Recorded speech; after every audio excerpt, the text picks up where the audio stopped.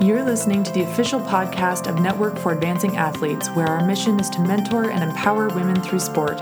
In addition to our mentorship programs, we created this podcast to bring you even more wisdom from remarkable women, athletes, coaches, directors, psychologists, managers, and more. You'll get diverse perspectives on sport through the eyes of amazing role models who are out there changing lives every day. Network for Advancing Athletes is a nonprofit organization, and you can support this podcast with tax-deductible donations through Patreon. That's patreon.com/advancingathletes. And of course, you can learn more about us at our website, advancingathletes.org. I'm very pleased to introduce our next guest on the podcast, Catherine Bertine. If you follow women's professional road cycling, you've probably heard her name. For those who haven't, you should know this woman is a force of nature. She has been an athlete in many forms throughout her life, but she's also an accomplished journalist, author, and documentary filmmaker. Her talent for captivating readers and audiences with real-world stories has enabled her not only to shine a light on the struggle and injustice that exists for women within sport, but also to effect real change. As a young woman, she was an NC2A D1 rower for Colgate and later a professional figure skater for the Ice Capades, Hollywood on Ice, and Holiday on Ice. She then transitioned to triathlon, competing in both ITU and Ironman distances. Along the way, she authored 2 books and worked as a journalist for ESPN. During her time with ESPN, she switched her focus to road cycling and eventually turned pro, racing a career that spanned 4 professional teams, 6 national titles for St. Kitts and Nevis, and 3 Caribbean Championship titles. She continued to write, channeling her experiences and observations into her columns and books, and even created a documentary film highlighting the passion, intensity, and ongoing inequality she had experienced in women's professional cycling. Her film is called Half the Road, and if you haven't already, go see this film. It's funny and inspiring, and I guarantee it'll light a fire in you. Her strong sense of justice goes way beyond art, however, and she has effected some incredible changes for the sport through her activism. She founded Le Tour Entier with a group of fellow pros to advocate for parity in women's cycling, starting with the Tour de France. For those that don't know, there used to be a Tour de France women's race that took place alongside the men's race, but organizers did away with it for many years. Catherine's group applied enough pressure that they convinced the tour organizers to feature women again, which they have done with a one-day feature race at the end of the men's tour. Women cyclists continue to push for a long multi-day stage race commensurate with the men's tour, as this event constitutes the pinnacle of the sport of road cycling, as well as the most valuable platform for cycling sponsors. Catherine's group is key in this effort. But I digress. All of this is to say, Catherine Bertine has consistently and tirelessly set her sights and talents on making the world a better place, especially for women in sport. She's been there as an athlete and activist, and she shares her stories from the trenches with humor and style through her writing and filmmaking. In addition to her film Half the Road, she's also author of 3 books: All the Sundays Yet to Come, As Good as Gold, and The Road Less Taken. She recently retired from pro cycling, but she hasn't slowed down on the activism front. She's just recently launched a new initiative, the Homestretch Foundation, to help pro women endurance athletes pursue their athletic dreams. It's a brilliant idea, but I'll let her tell you more in the interview. As an athlete, I consider myself lucky to have Catherine in my corner, but I'm also thankful to call her a personal friend. We should all be so lucky to have someone with her integrity, grit, and humor on our side. With that, please welcome to the podcast, Catherine Bertine. Catherine, thanks for being here today. I'm so happy to be here with you, Amber. Thanks for having me on the show. Oh, we are so just stoked to see you, or I'm stoked to see you. Catherine and I are actually here at the Homestretch Foundation in Tucson, Arizona. I have already been able to benefit from the amazing amenities here, and Catherine, thank you so much for putting this together. I'd like to hear, well, I'm sure all of our listeners would really like to hear more about how this came to be and what it is. Oh, thank you. It's such a joy for me to have you here because you are amazing in the sport. You do so much for women's cycling, and you're also my good friend. So it's so great. It's so great. Okay, so how'd the Homestretch start? Well, a few years ago, let's say this was back in maybe 2011, 2012, when I first started seeing the reality of pro cycling. And I was blown away. At that point, I lived in a house that had a spare bedroom, and so we would take in, a cyclist if they called up and said, hey, does anyone know of someone where I could stay for a while to do some training in Tucson? And I was more than happy to help somebody out, especially the female cyclists. And what blew my mind was that people who were contacting me to, for the spare bedroom were professional cyclists of top-ranked teams who were also national champions. Yeah. And they were looking for a place to stay because when you boil it down, there wasn't an option where they could just rent a room or rent a house or anything to complement their training. They didn't have the financial means to do that. And that's where I got the education that, like, yes, of course I want to help people, but this system's broken. How do we have professional athletes that can't afford a place to live? Yeah. Right?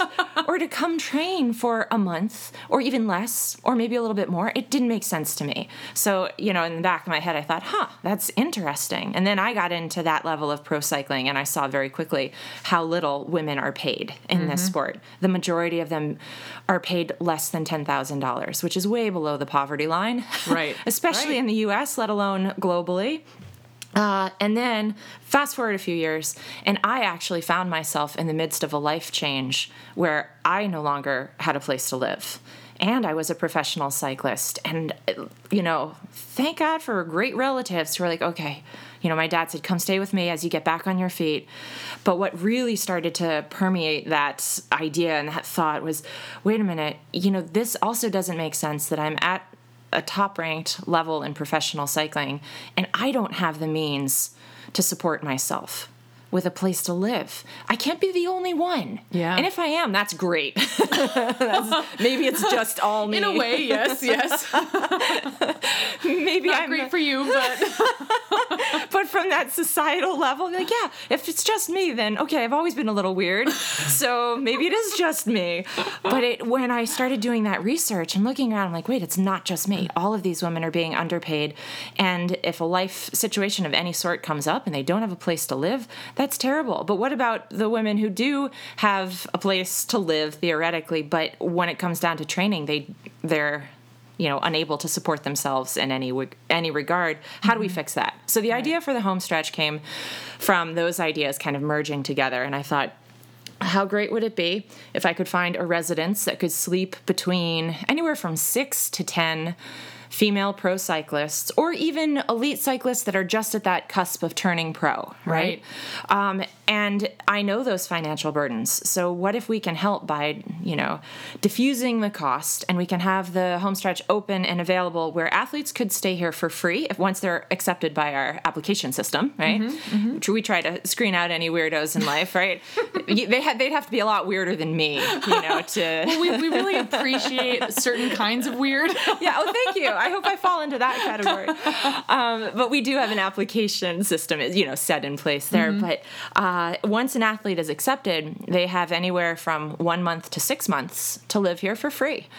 And then the other side of the year, so to put that into clarity, athletes can be in Tucson to live and train for free from basically January to June. Right. And then the other half of the calendar, from June to December, that's when we have the home stretch open and available for a fee. So people can come in to, whether it's to rent or to run a camp or a clinic or a group, or maybe it's a vacation, whatever it is. When they use the home stretch as their base, then being a tax deductible, nonprofit, they're providing the support that we can then empower the female cyclists to live here for free for the other half of the year. So It's kind of a win-win situation. For sure. That way. Let's back up just a minute, and you're talking about the application process. And we all know that anybody who's in cycling is going to be a little bit weird, no matter what. Granted. Granted. It's kind of a prerequisite for what we do. Yep. But on the application process, is this something that is results-oriented? Does it matter if does it matter where you are in your career? What are you guys looking for on the application? Such a great question. We always want to hear, how's your career going? Feel free to tell us about your results. It's always great to hear. But what we're really concentrating on is the fact that when you're here at the home stretch, one, you're going to live amongst other women. Are you the kind of person that can get along in that group environment where everybody's, moving each other forward in a good way? That's part of it. The other part really is about the ability to embrace what I call the inner give back. Yeah. So if you have something that you love to do outside of cycling, whatever you might have studied in school, or maybe it's a passion that you have for a future, we want to be able to implement that and help you implement that for your future off the bike. And one way that we do that is we have each athlete who's here promise to give back 2 hours a week to their area of advocacy. So love this. I love this part of the home stretch. It's wonderful. I mean, so you're eliminating a massive financial barrier for a lot of female athletes. And I just want to step back a second here and explain that the home stretch is in Tucson, Arizona. And part of the reason Tucson is such an important place for athletes to come train is it's really warm year round. And there's a lot of really good resources here for training. So for athletes like myself, I live in Connecticut. And other athletes live places where in North America it's really cold during the winter, and it makes it extremely difficult to get the training that you need so that you have a solid foundation for your race season.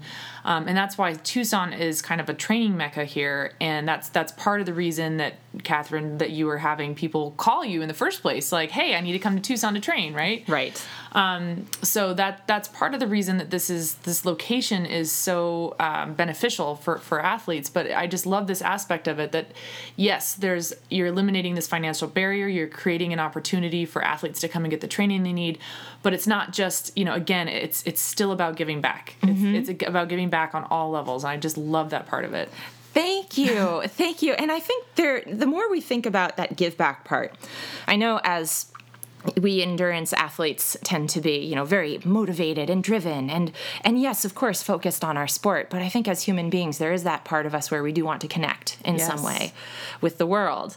And, to sit down and talk with someone about, hey, what are you passionate about off the bike? Right. Do you, enjoy working with kids or animals or elderly, or do you want to pick up, litter removal on the side of the street? Great. Whatever it is that you want to do, that you feel connected to or passionate about, we can help you find what's local here in Tucson so you can connect directly with these foundations. And the whole thing with, we sat down and talked for a long time. What's the right amount of time? Mm-hmm. Yeah. Because these athletes are here to train, and we know that the harder you train, the harder you need to recover. So true. This is true.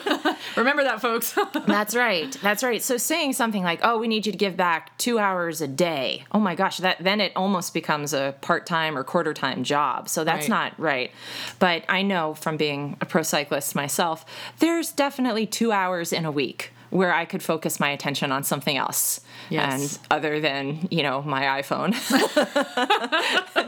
that would be a really good idea for everybody if I were able to put that down for a little bit. So, something where the athletes can feel good and empowered, but also not feel that they have to fulfill an obligation of something that, is too much for them to handle while they're training. For sure. And I think I think for all of us, having something that we feel connected to that brings meaning to what we do, it brings a more meaningful dimension of what we're doing, is super important. And I think that taking time, 2 hours a week, even if you're not at the home stretch, right.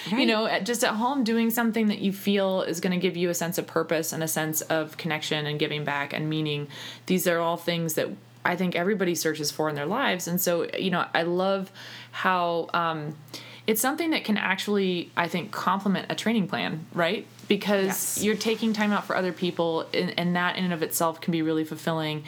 And I think when people are fulfilled and happy, they're going to be healthier, they're going to train better, they're going to get better quality training, which is going to lead to a better season. So, and all of this is just a win-win-win, right? Because the athletes come in, they have this great place to train, but it's also, it's not like they're just mooching off from Tucson. They're here. Correct. And they're giving back, and they're providing amazing role models for up-and-coming cyclists. I'm just going to throw out, I know you work with a group called El Grupo here in town. I'd love to hear more about what they do, because I know some of the athletes here are giving back through El Grupo. Yes. Is that right? Yes, correct. So El Grupo is this wonderful organization in Tucson that empowers kids through bikes. So whether kids want to work out for fitness or they want to get into racing, El Grupo is the leader in this capacity of helping these kids. Because as we know, cycling is a sport that crosses some economic boundaries. It's expensive, but there are enough donations that happen within El Grupo that all kids are able and welcome to ride bikes that are provided by El Grupo. So it's awesome. It's awesome.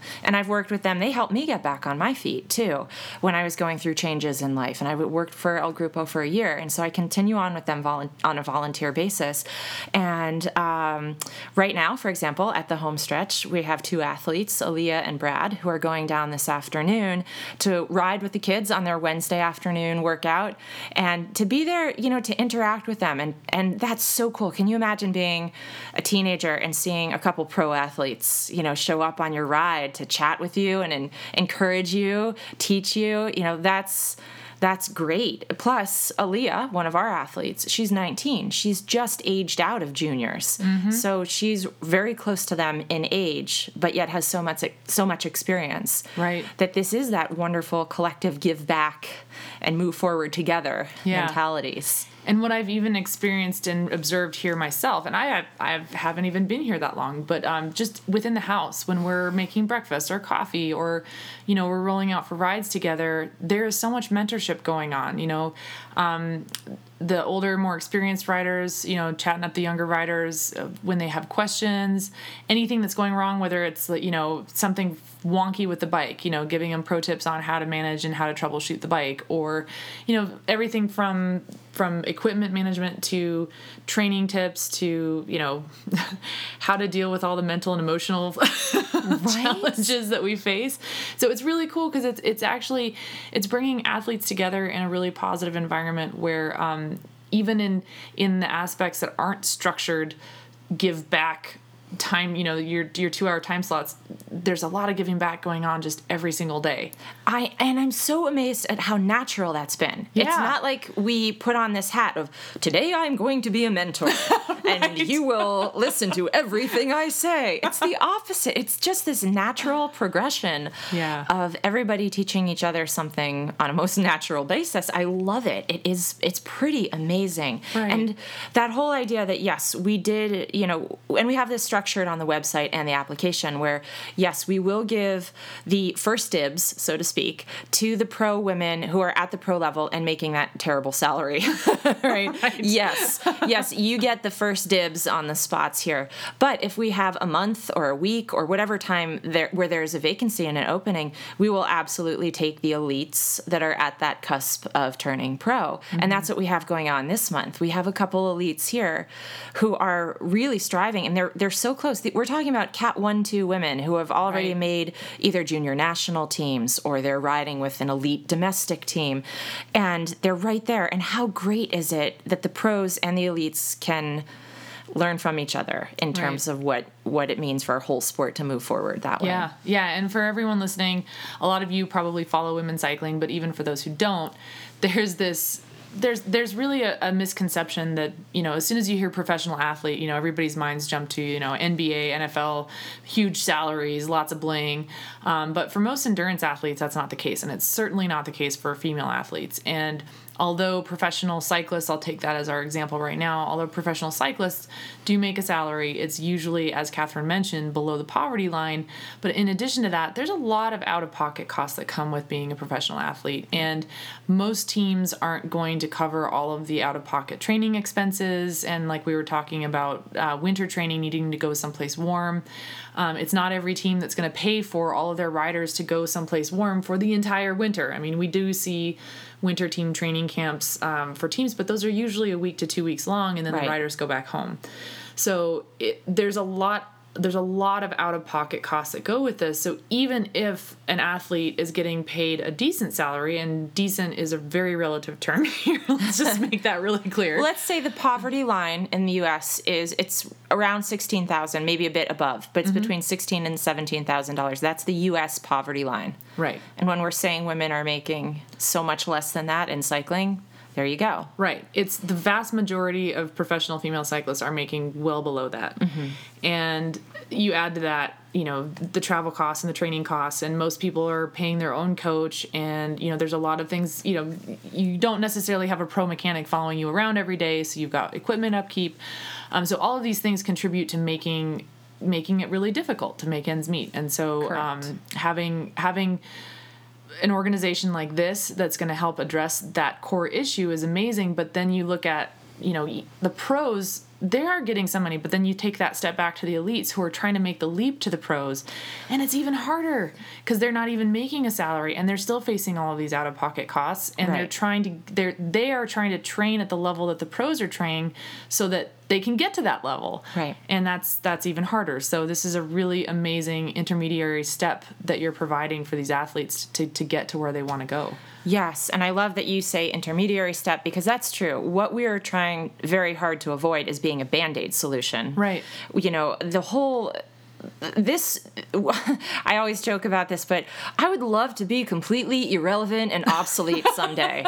It would be so great if this house could be allocated towards something else in the future, because it's no longer needed as a bridge of salary equity in some way, right? So what we're trying to do behind the scenes, and hopefully something I can focus on more now that I'm retired from racing, we need that salary level at the women's, in women's pro cycling to have at least at the very minimum a base salary, because the men have roughly 35,000 euro at the top level of men's racing. That's the base salary. So they're not allowed to be paid less than that. They are not allowed to be paid less than 35,000 euro, which is more here. Which I'm bad at math. It's a long way from below poverty line. It's way far away.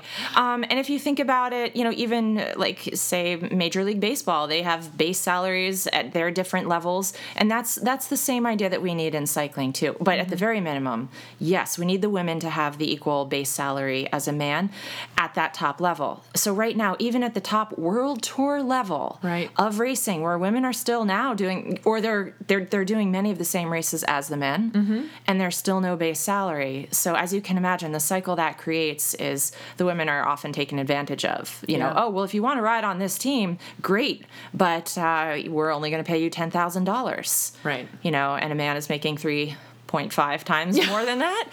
So we have to change that. And we can't just sit here, saying, oh, yeah, the salary inequity is such a bummer and this will help. No, we have to change what's broken. And what I'm truly hoping will stem from that is that for all the other areas in life where there is also salary inequity between men and women, they can look to women's cycling eventually and say, hey, here's how they cleaned it up. Here's how they did it. Let's implement the same structure. Right. I would love to be copycatted. That would be, I will never say that as a writer, but in terms of social activism, I hope it goes that way, right?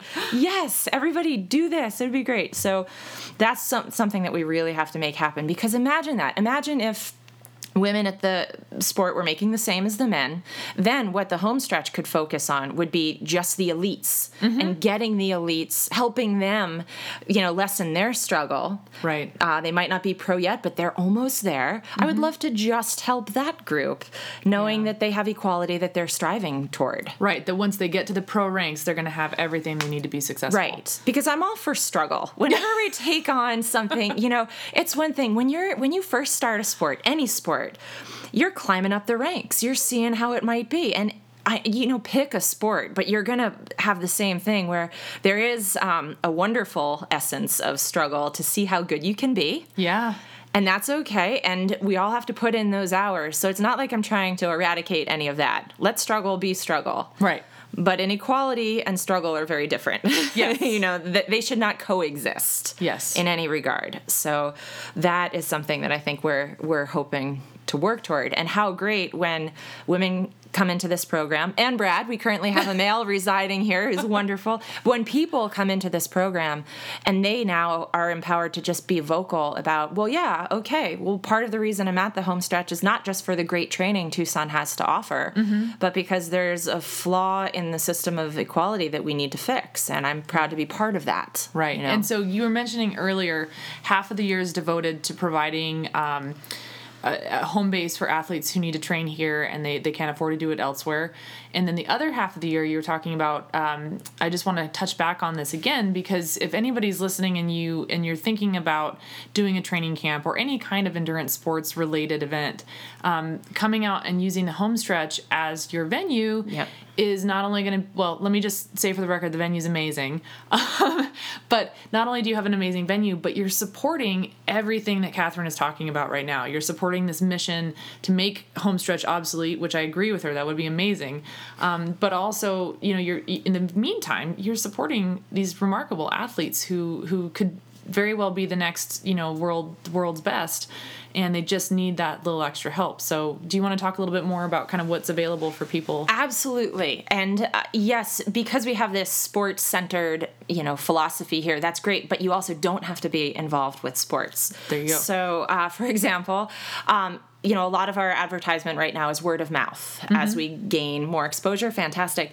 We actually had a botanist reach out to us and say, I know a group of people who would like to come there in August during the monsoon season. Interesting. To see Tucson in the deluge of rain that happens in August. And so we might be able to bring out a group of botanists. And I said, well, fantastic. That's so cool. Fantastic. That is what we need, and I'm thinking of like Matt Damon's role in Martian, he saved the world. Botanists are awesome. Botanists are awesome. So, but how great that somebody who's not necessarily a cyclist saw the way the homestretch and equality can work together, and they have a way of doing that. And think of other great things that happen here, like rock climbing or astronomy. The desert is known for these things far beyond cycling. Yeah, every time I ride up Mount Lemmon, there's signs for the science tour at U of A, and I keep thinking, man, that sounds super cool. I want to come up here and check out the geology with the science tour. Right. So what we're hoping is we can expand the horizons of people beyond the sports world and say, oh, I'd love to go to Tucson. Or even that random person who's out there says, you know what, I've got a family of 5, and we got to go on vacation somewhere. Okay, awesome, come here. Right. So how many Airbnbs do you know that are supporting a cause this amazing that are offering you a tax-deductible fee? So if you're thinking about an Airbnb in Tucson, whether it's for an event or personally, maybe think about the homestretch, because you can deduct that expense. Yes. And you'll be supporting an amazing cause. That is great. And we are similar to a hotel, but you're going to have to make your own bed. And you're going to have to cook your own breakfast. But we have the kitchens and, the linens available to you. And let me tell you guys, the beds are super comfortable. Yay. I have not slept so well in so long. It's amazing here. So the amenities are incredible. So great You've to hear. Put together just a phenomenal venue here, Catherine. I have to really, thank you. Hats off. Thank you, Amber. And I will say, we currently have 6 beds and 3 pull-out couches that are available. So, we can just make it comfortable for whoever might be on their way here. And our website, too, homestretchfoundation.org. Saying it twice because sometimes we forget the .org part, but it can give you more details on all of this. And there's also that open calendar that says, between June and December, all you have to do is contact us and we can solidify a date, and fantastic.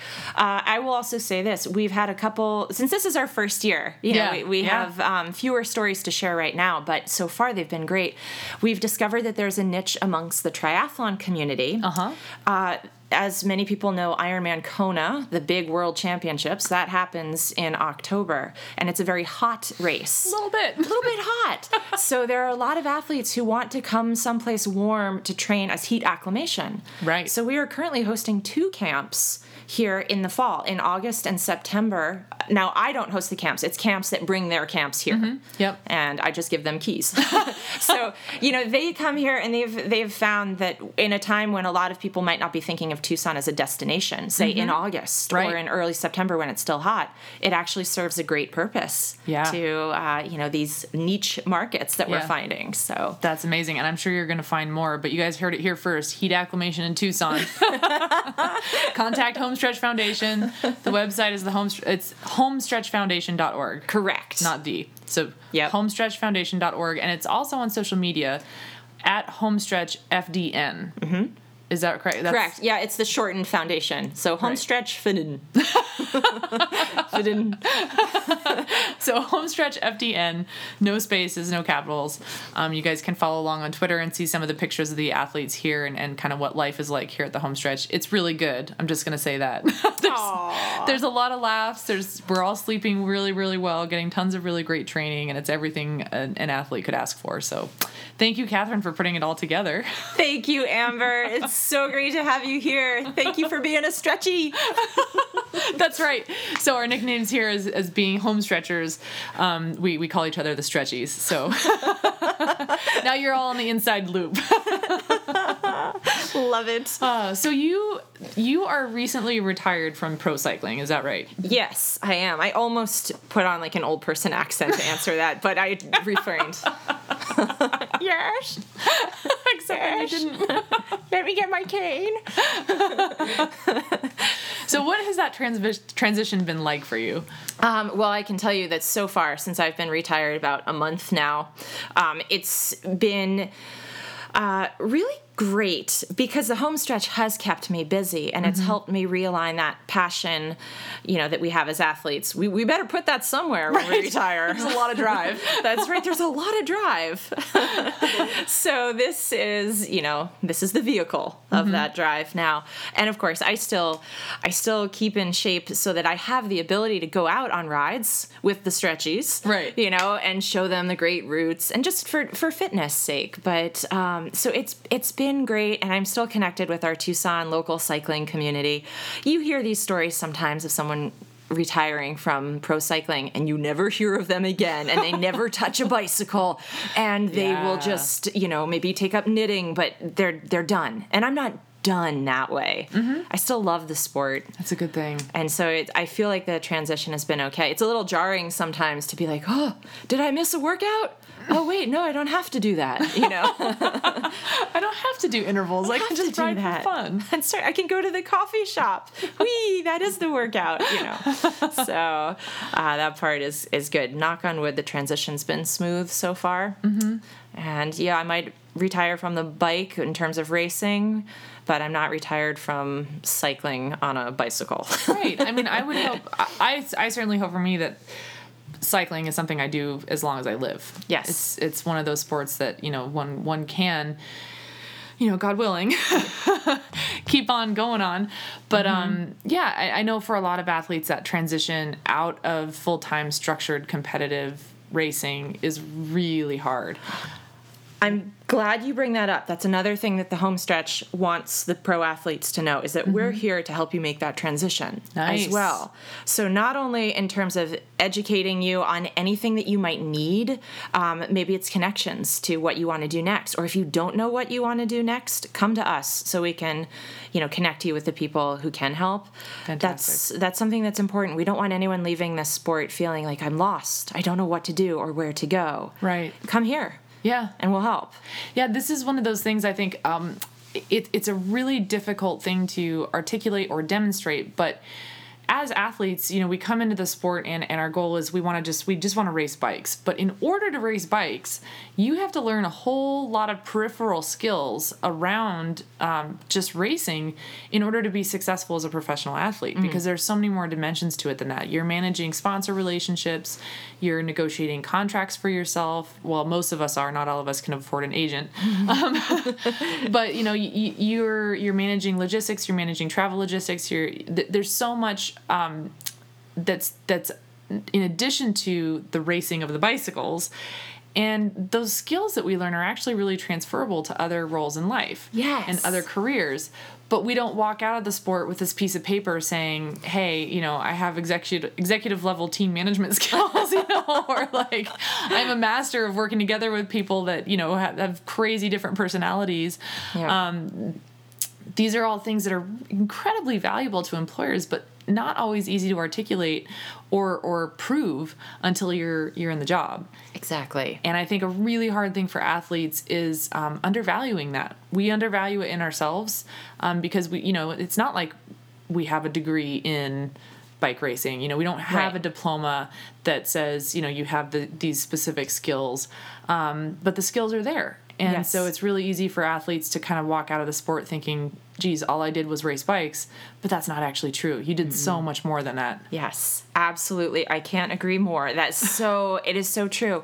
And that sense of networking that we can do amongst not just the athletes in the sport, but those who have been out of the sport or who follow the sport that do want to help and say, I recognize your skill set. We need to put that to use. Right. Here is how we can help do that. And the amount of people that have reached out to me just in terms of the home stretch itself. They want to know about these athletes. They want to create those bridges to the next step. Great. So it's an amazing thing. And how great is it that the majority of our cyclists in the women's peloton, so many of them have already, they've already bagged a collegiate degree. They're like, degree. So they've done so much. I can count, at least 20 people who have master's degrees in the pro peloton of women. Yeah. Like, these are some highly educated, amazing Ivy League, whether it's Ivy League or community college, it doesn't matter. The fact is that these women are so highly educated. Right. And there's a great place in the world to put all of your passion and all of your education, and let us help you get there. Yeah. Yeah. It's amazing to me how many really highly intelligent women gravitate towards cycling. And from the outside in, if you're not familiar with the sport, it doesn't really make a lot of sense. But once you get to know the sport a little bit, it's really, I think it was Olivia Dillon that at one point said it's a thinking man's sport. Yes, because you there's so much to the strategy and the tactics, and you actually have to think a lot and be pretty smart about how you use your energy in the race. And it's and people often use the analogy of chess. It's like chess. Mm-hmm. And I think that's something that often gets lost when somebody's just looking at a bike race for the first time. It's like anything else. You have to learn a little bit about it to appreciate the subtleties, but certainly having some brains in your head is going to help. That was a segue that could go so many directions. That's true. That is true. Don't fall on your head. Keep the brains in the brains. Inside. Well, that actually brings up a good point. You have come back from a serious traumatic brain injury. And let me just say, understanding as a friend and fellow cyclist what you've come through and to see what you're doing now is just incredible. So I tip my hat to you in great admiration. And I think it'd be really wonderful and beneficial for some people to hear kind of what you've gone through to get here. Oh, thank you. Yeah. Where do we start with that? I know, right? I'll start with the brain injury part, Yeah. which happened last April, so in April of 2016, and I was in a race, and the short story was that the woman right in front of me crashed, and I was the first person launched into the air, and I fell on my head. I don't remember any of that, so this is what I'm told. Yeah. But it was a pretty serious TBI where my skull was broken twice, and, also my collarbone, but that seems like an afterthought. Right. At this, oh, that thing. But It's all relative. Right. And then as it is with brain injuries, you don't understand the severity of it immediately. You have to wait and see what comes up. Of course, there is the immediacy of, are you going to make it through the next 24 hours? Oh, and this happened at a UCI race down in Mexico, and the hospitals and the doctors there took wonderful care of me. I was eventually airlifted back to Tucson. Mm-hmm. So a total of about 3 weeks in the hospital, and, crossing my fingers. Well, I didn't know much at that time, so I think other people were crossing their fingers for me. But for sure, I feel very fortunate that I made it through, and the skull was able to heal, and the brain did a pretty darn good job in the recovery process. But there are still things, even to this day, even though I have my memory, as far as I know, unless somebody approaches me someday and is like, hey, remember me from 6th grade? And I'm like, I have no idea who you are. So you shouldn't say this, because now you're just letting people know that they can totally mess with you. Like, hey, we're best friends. Don't you remember? That's so true. Oh, no. That is so true. I have some friend bodyguards who will stick up for me. I know, and be like, I know. Wait a minute, you don't know that person. That's right. I think I'm okay. I still have the ability to reason and think and create. All of that is good. If anything, there are days where I feel the lingering element can sometimes be exhaustion, and not in a physical way, because I was even able to race again. Right. But just sometimes I'm really tired at the end of a day in a different way. Yeah. Like, my brain's been thinking all day. Yeah. And it needs to turn off. Yeah. And take some time to just, peacefully do nothing for a little while. And that's an interesting thing for somebody who's always been multitasking and going 16 different ways at once, and that feels comfortable. And all of a sudden there's like, no, you need to rest now. Yeah. Yeah. That's got to be a really hard thing to train yourself to be like, okay, now I'm going to do nothing. Exactly. And thank God I love watching movies. Right. Because that really helps. I can turn on the TV, or, I love reading, but sometimes you just need to sit there and, even be at a level of not thinking in a different way. So, which is interesting because I actually love movies that make me think. But anyway, right. Being able to have time to myself, and that helps me stay focused on what I love to do. The next day when I wake up again, I have that energy back. Yeah. But it did take adjusting, and it probably still will for a little bit, but so far so good. Yeah, I think for a lot of people who deal with TBIs, and of course there's all kinds of different grades of severity with this, but in the end, I mean, you hit your head, your brain it's some soft, squishy stuff, right? And it's going to hit against the hard surface of the inner skull. And, I mean, even if you don't crack your skull, but you did, so we know that was pretty darn severe. Not once, but twice, because I am an overachiever. Right? You don't half-ass anything. That's right. If I'm going to hit my head, I'm going to hit it twice. Oh, my God. Crack, crack. We are so glad that you're still here in the first place and doing so well. But, yeah, I think that this is a really hard thing because, if somebody breaks an ankle or an arm, you have a cast. Yep. And, bones are pretty straightforward, 6 to 8 weeks, and you're good. And the injury is visible. Yes. It's visible and it's measurable. You can check it with an x-ray to see how the healing is going. And so many people have been through it. And when you're walking around with your cast, everyone can see, oh, you have an injury. They're careful around you. Yeah. They're very understanding if you need to dial things back a little bit. But when you have an injury that isn't visible to you or to anyone else, and that injury is to your brain, which is your entire perception, which is your whole reality. Yeah. I mean, that's a whole different level of challenge. You're right. And I'm speaking to you where I'm about 8 months out or maybe 9 months out from that accident. And I can already see the difference of where I was in the start of this recovery and where I am now. So I know I'm not even fully through, the cycle of all the different changes that can come from a brain injury. And you're absolutely right. People don't know and they assume, okay, well, if you're walking and talking and riding your bike, you must be 100% back to it. And I don't think that's always, the case. Yeah. Absolutely not. And there's a lot of vulnerability too. That we don't let everybody see, you know. So there might be more in there. I might not just be tired all the time, but there are times where I might need to have more time to myself just to even collect my bearings a little bit. Yeah. And I think, but it's also interesting with brain injuries because there are so many types of concussions and, concussion, brain injury, there are so many different styles of hitting your head. And we need to have a better understanding, I think, of all of those as athletes and in society. So we understand that a concussion isn't just where you bonk your head and you get a little bit dizzy and then you're okay in a few weeks. It's kind of the idea you have when you're growing up, you know. But there are so many variables that are there, and everybody's is different, and we do have to put that out there. Yeah, I mean, not that long ago, it was like, oh, did you black out? No? Okay, you're fine. Right. And now we know even the small hits are starting, the research is showing there's a cumulative effect, and we forget that soft, squishy little brain in there, it's a delicate thing, and you brought up the term vulnerability, and I want to come back to that because I think that's a really important issue, especially when it comes to brain injury, but also across the board, I think, for athletes and their experience, because there's this social norm that if you're going to be a top level athlete, you've just got to be hard as nails, and you don't complain, you deal with pain, and you have a high threshold for pain, and that's part of what we take pride in as athletes is, we can suffer better than the rest of them. Yeah. But at the same time, that becomes, while that can be part of what makes us successful, it can then, in some cases, be your worst enemy. Because sometimes, like when you're going through an injury, especially one that nobody can see, and you are feeling really alone and vulnerable, there's the sense that, I just got to be tougher, and I don't want to complain, and I don't want to show weakness because I want to be the strong athlete that everybody thinks that I am. But I think the reality is very far from that. I think most of us are actually really vulnerable.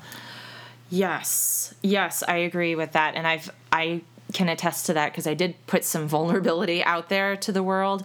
Bicycling Magazine did an article that was scheduled to come out, after my my brain injury, but no one had even known that had happened yet. I mean, it was bizarre to hit my head so hard and have a brain injury and then have this article come out that had to do with my life before the brain injury. Mm-hmm. But there's a lot of vulnerability of kind of putting my personal story out there. And I've been through some trials and tribulations, as we all have. Yeah. But to actually, put that out there, because I think a lot of people were under the notion that, from Half the Road and women's equality and fighting for the Tour de France and all of these things that seem very strong and powerful and, all about change and progress and really great stuff.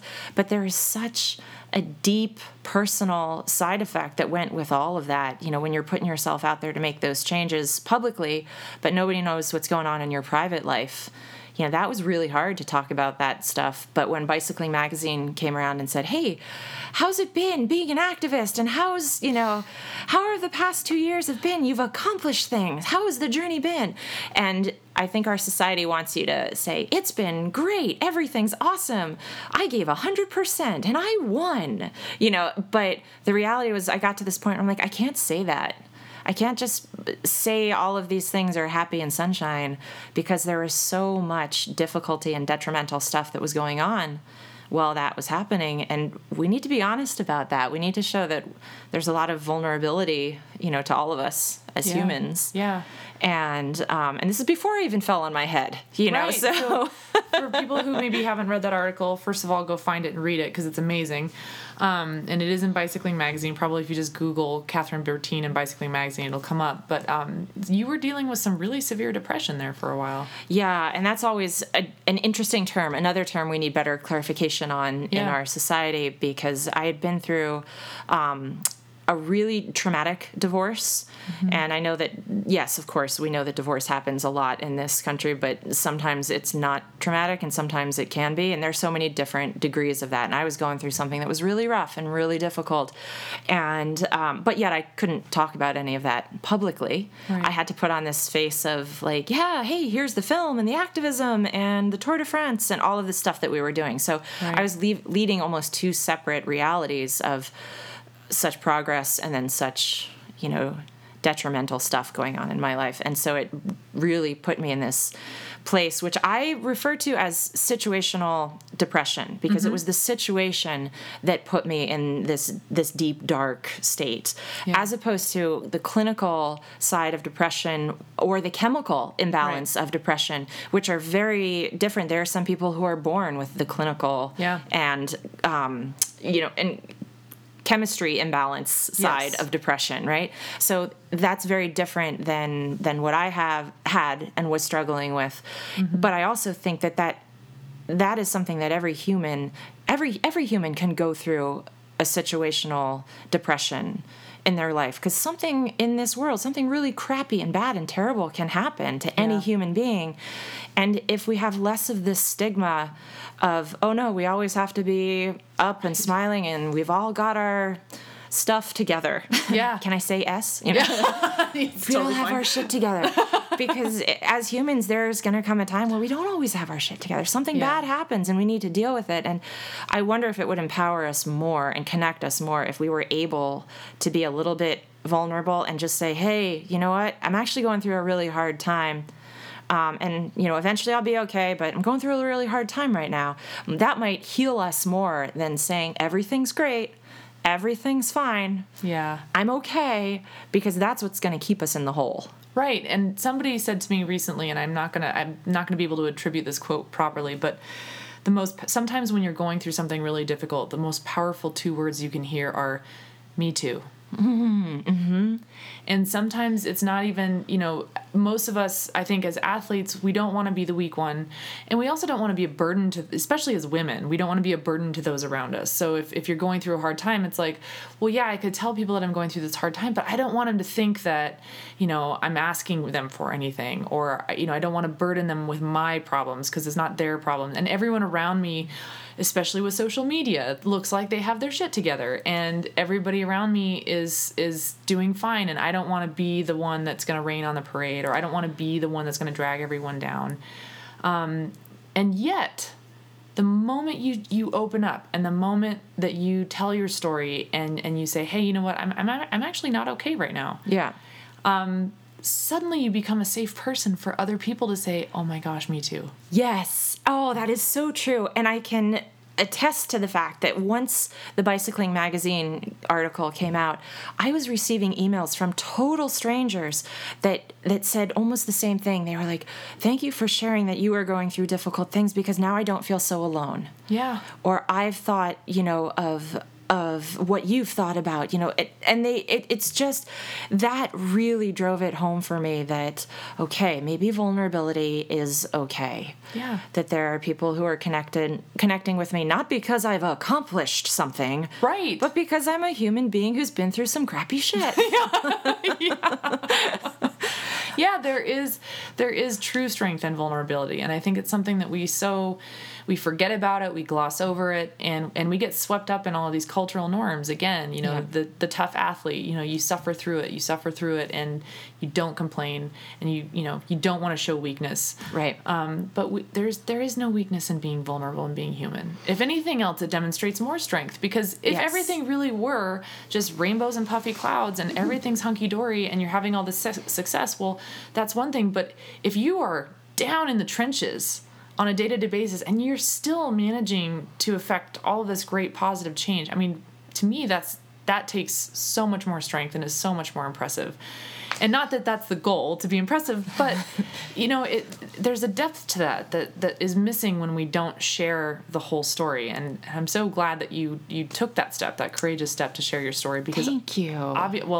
Thank you. And it's obvious. I mean, it had a profound effect on me. And I mean, obviously, other people who are reaching out to you and saying, hey, if somebody like you who's competing at the top of the sport, and it wasn't like your situational depression precipitated the end of your career. I mean, you came back. You Correct. You came back from that, and then you had a TBI, and then you came back from that, and you still finished off a full professional season, and you decided to retire on your own terms, and still you're hitting the ground running with Home Stretch Foundation. With my feet. I'm hitting the ground with my feet this time. We like that part. Oh my gosh, we laugh a lot. Yes, we do. Yeah, so far with my feet, all is well there. But no, thank you for that, because that's, first of all, you've been there for me through this as a friend, which is something I want the audience to know. That when I was going through, the personal storm of everything that, encompassed my life during that time of divorce, and I won't go into those details, because it really, it doesn't matter, because everybody who goes through something that's difficult will always have different details. Yeah. But some people can just gloss over it and be like, oh, no, yeah, it's just, just something difficult. I'll be okay. But those difficult things that we go through that really put us down in the trenches, that's what I was going through. And you knew that it wasn't okay. Yeah. And you never said anything like, oh, buck up. You'll get through it. Back on the horse. Or the worst thing you can ever say to someone is like, oh, well, you're not alone. Everybody goes through this. And like, well, don't say it in that tone. Right.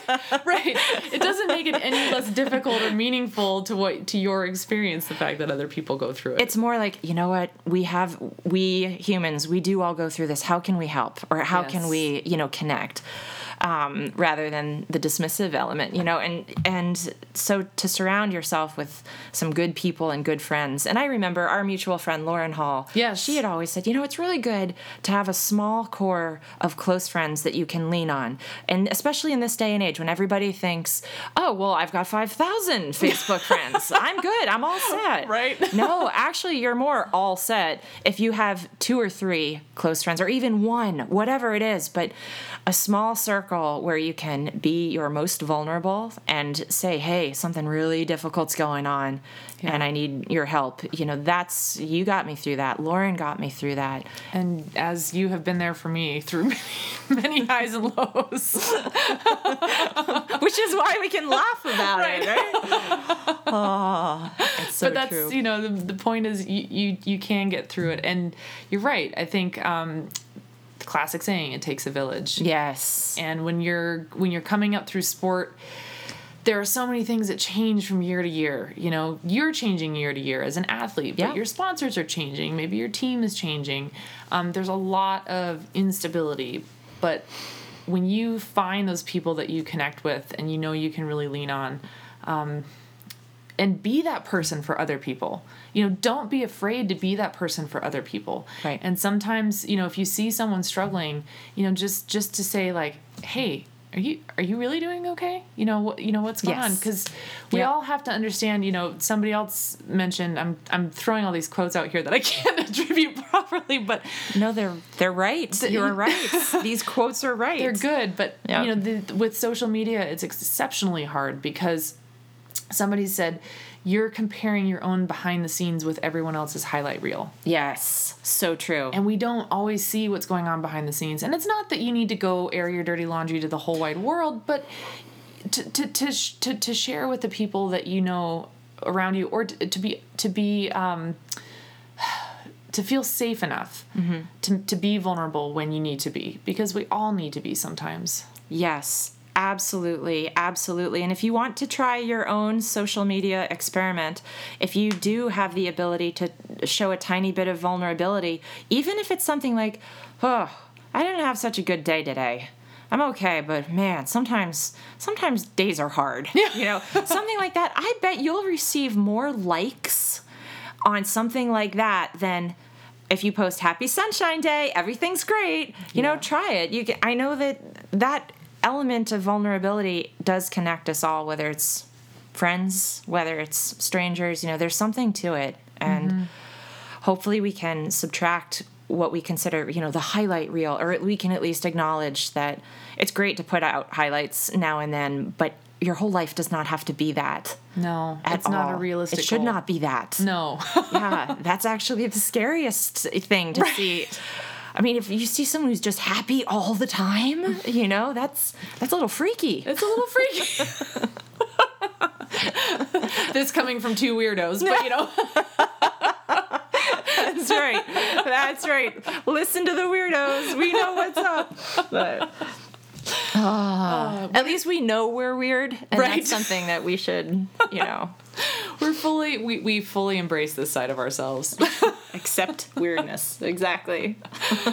Oh man. Well, it's so good to see you have come through all of that. I mean, and I want to tell you that I'm genuinely honored that I was one of the people that you chose to share these vulnerabilities with, because and keep that in mind too. Sometimes it can be a gift to a friend to know that they're trusted enough that you're willing to let them in on what's going on, and right. It's not necessarily going to be a burden. Correct. When you're around people who care about you and have your true interests at heart, if you're having a bad day, you're not a burden. And exactly. You can always be that person. You can always be there for somebody else who's having that bad day too. So it's this whole karma thing, Yeah, absolutely. Absolutely. And if anybody ever, entrusts somebody or opens up to somebody, and perhaps that person might not be in a place where they can receive the ability to have an open conversation about something that you're going through that's difficult, take heart that not everyone is like that, that, we're all at different places and different stages. And sometimes it can be a jarring thing when you finally get the strength to open up about something difficult you're going through. And if somebody doesn't respond the way that you're hoping or looking for, don't think that everybody will have that, element to them. It's all a matter of timing and trust and friendship. And I put that out there because I think we all have experienced that, where we go to somebody who we think is going to be there and maybe they're not. And it just has to do with what they might be going through in life. Right. And that's why I just treasured everything, because you and Lauren were right there, right, honest and open and able. You were both in a place where you were able to help me with what I was going through. And that was such a beautiful gift that you gave me. So thank you. We're just going to have a whole gratitude fest here, guys. Yeah, it's a big gratitude We'll try fest. not to let it get too mushy, but I'm almost crying. Except then we start laughing. I know. So on that note, come to the home stretch. Right. It fixes everything. It does. You'll turn your tears into laughter. That's right. That's right. Well, no, I think that's actually a great way to bring it all full circle, because, we talk about sport as this microcosm of life, right? Yeah. You know, we are constantly pushing ourselves up against our own personal limitations, perceived or otherwise. And in that, you know, we are presenting ourselves with challenges at a much more rapid pace than maybe we normally would encounter them in real life. Not that this isn't real life, but, you know, I think what we learn in sport about facing challenges and getting through things are things that we can apply across the board, whether it's in sport or life. And this is one of those crux ones, which is no one's perfect. Yes. No one's perfect. No one has a perfect life. Mm-hmm. And that is okay, because that is part of what makes us human. It's part of what enables us to connect. I mean, going through what you've gone through has probably given you a far greater depth of empathy for other athletes than you ever thought possible. Absolutely. Absolutely. So true. And being able to connect with people on that level, I think, is so important. So, you know, again, I thank you for turning all of your drive into such a positive avenue here to give back to other athletes here at the home stretch. And before is there anything else that you want to talk about today before we wrap up? I think we have said it all. We are talkers, us two. No, we do. I think there are probably future episodes where we can talk about different specific things, but on the whole, I mean, we got a lot in there. That was great. We did. Good job. Good job. High five. High five. Did you hear that? Did that come through on the mic? One more time. One more. There we go. Well, Catherine, thank you so much for taking the time to talk today. It's been an absolute joy. Thank you, Amber. This is great. And thanks for all you are doing for this sport. The more voices you can put out there, whether weird, crazy, or sane, the more it helps us, you know, move this sport forward. So thank you for your dedication to cycling. Oh, absolutely. And once again, if you want more information on the home stretch, you can apply. You can learn more about it. You can look at hosting an event there. It's homestretch.org. Homestretch Foundation. Oh, sorry. That's okay. Oh my gosh. That's okay. Homestretchfoundation.org. We got it. All right. Thank you, Catherine. Thanks, Amber. Thank you for listening. At Network for Advancing Athletes, we want to share with you the full spectrum of sport through the eyes of incredible women role models. Network for Advancing Athletes is a nonprofit organization, and you can support this podcast with tax-deductible donations on our Patreon page, patreon.com/advancingathletes. As a patron, you'll get to help us decide what topics to cover and who to interview. You can even hang out with some of our guests via online hangouts. Again, that's patreon.com/advancingathletes, patreon.com/advancingathletes. Of course, you can always learn more about NAA at our website, advancingathletes.org. We are in the process of updating our website, so please stay tuned for more coming soon. You can follow us on Twitter at NAA_org, that's at NAA_ORG, and on our Facebook page, Network for Advancing Athletes. We hope you enjoyed this episode. Please join us again next time.